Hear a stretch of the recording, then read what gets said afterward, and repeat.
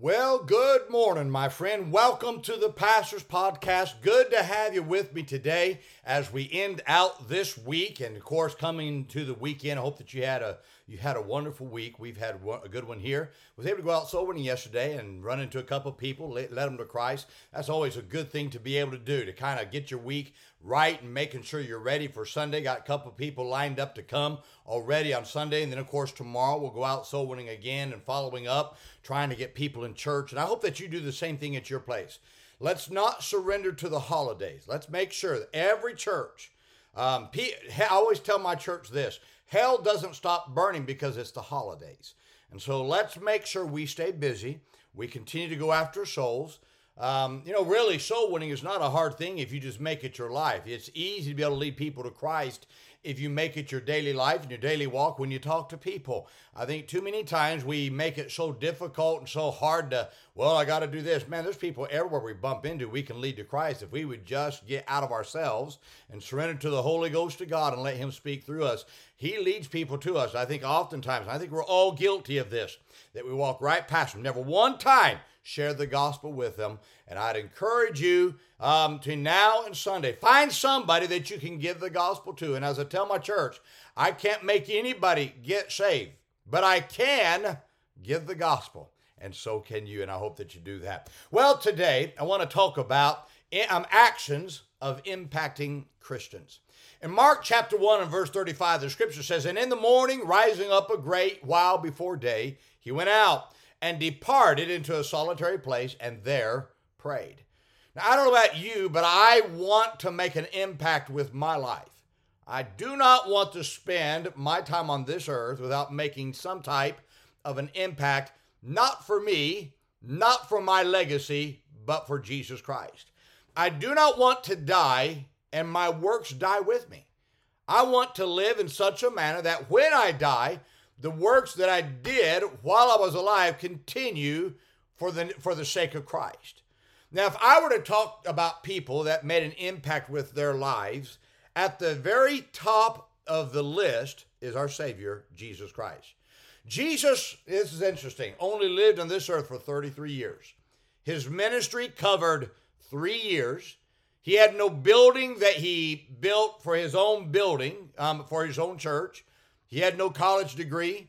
He was not accepted by the religious gurus of the day and those who were considered the religious leaders of the day that everybody bowed down to. Yet, over 2,000 years have passed since Christ ascended to heaven, and his ministry still continues through you and I. Now, if one were to ask me what was the great secret of his ministry, one of those great secrets is that he often resorted to a place to pray. Now, I've been saved for 5 decades now, and been in full-time ministry for over 3 decades. And at this stage in my ministry, I often have younger preachers ask me, they say, "What's the great secret to the growth of your ministry?" Now, I don't know exactly what would be that one little secret. I don't know if there is that one little secret. It's a combination of everything. Although I do have some thoughts about this. And I do know there are 5 things that I do, or I attempt to do, that I believe have had a great impact on God using me. Let me share that with you. First, I spend much time in God's Word every day. You cannot make an impact with your life if you don't spend much time in God's Word, because it's God's Word that changes lives. You must never get so busy that you become too busy to walk with God in His Word. God's Word has a way of changing lives, and you'll never make an impact on this old world if you are hit and miss in your time with God in His Word. Second, I spend much time in prayer. Now, prayer is the common denominator of anyone who's ever been used of God. If our Savior thought it was important for Him to spend much time in prayer, I would dead sure think it's very vitally important for us to spend time in prayer. You show me how much time you spend in prayer, and I can show you how important God is to how important God's work is to you. Because you cannot make an impact in this life or in the next without spending much time in prayer. Third, I try to live a holy life. Now, I'm not going to tell you that I'm a sinless person because I'm far from that, and so is everyone else. God says all have sinned. But I do try to live a holy life. God can always use a cleaner vessel much better than he can use a vessel that is filled with sin. Remember that the holier your life is, the more space God has to fill with his Holy Spirit's power. Fourth thing I do is I live a soul winning life. I don't just go soul winning at a time. And I want you to get that. I do go at a time, but I go soul winning everywhere I go. You cannot make an impact for eternity without being a soul winner. My friend, it just can't happen. All the money you make and the worldly activities you do mean nothing when you're dead. All the souls God used you to lead to Christ will live on for an eternity. So you're making an impact not only on the next generation, but on eternity. So you have to have a soul-winning life if you want to make an impact that lives on after you die. My friend, I'm afraid too many preachers, I'm just being honest, I'm going to be very straight. Too many preachers never go soul winning. They talk about how great of a mind they have in God's word, but I got news for you. If you're not a soul winner, you're not wise. Because the Bible says he that winneth souls is wise. So don't tell me you're wise and you never go soul winning, or you rarely go soul winning. You may be getting up in your wisdom and you've been reading too many books put on by liberals that don't use the King James Bible. And yes, I'm going there again. But I'm telling you, you got to spend time with God, and you got to be a soul winner. You've got to pray. You got to do that. Fifth thing I try to do is I try to get God's power in my life on a daily basis.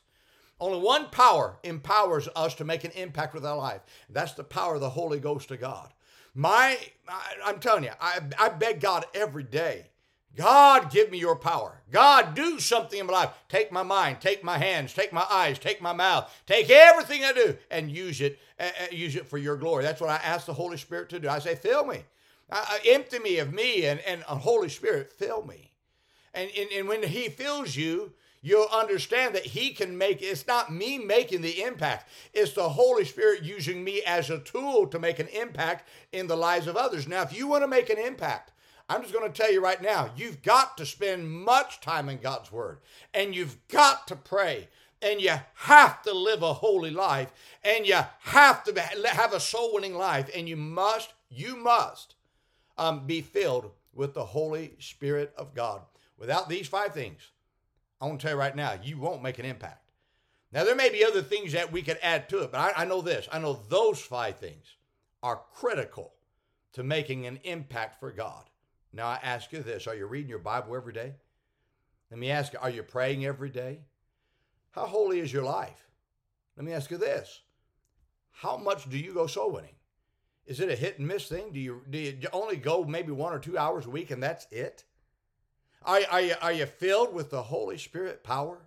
My friend, this is what it takes if we're going to make an impact. And boy, how this whole world needs people to make an impact. I hope that you would do that. I hope that you take these things and you say, you know what? I want to make an impact for Christ with my life, not just in my generation, but the next and for eternity. Well, I hope this is a help to you today. Now, let's remember today, be good to everyone. Everyone's having a tough time. Have a great day, my friend.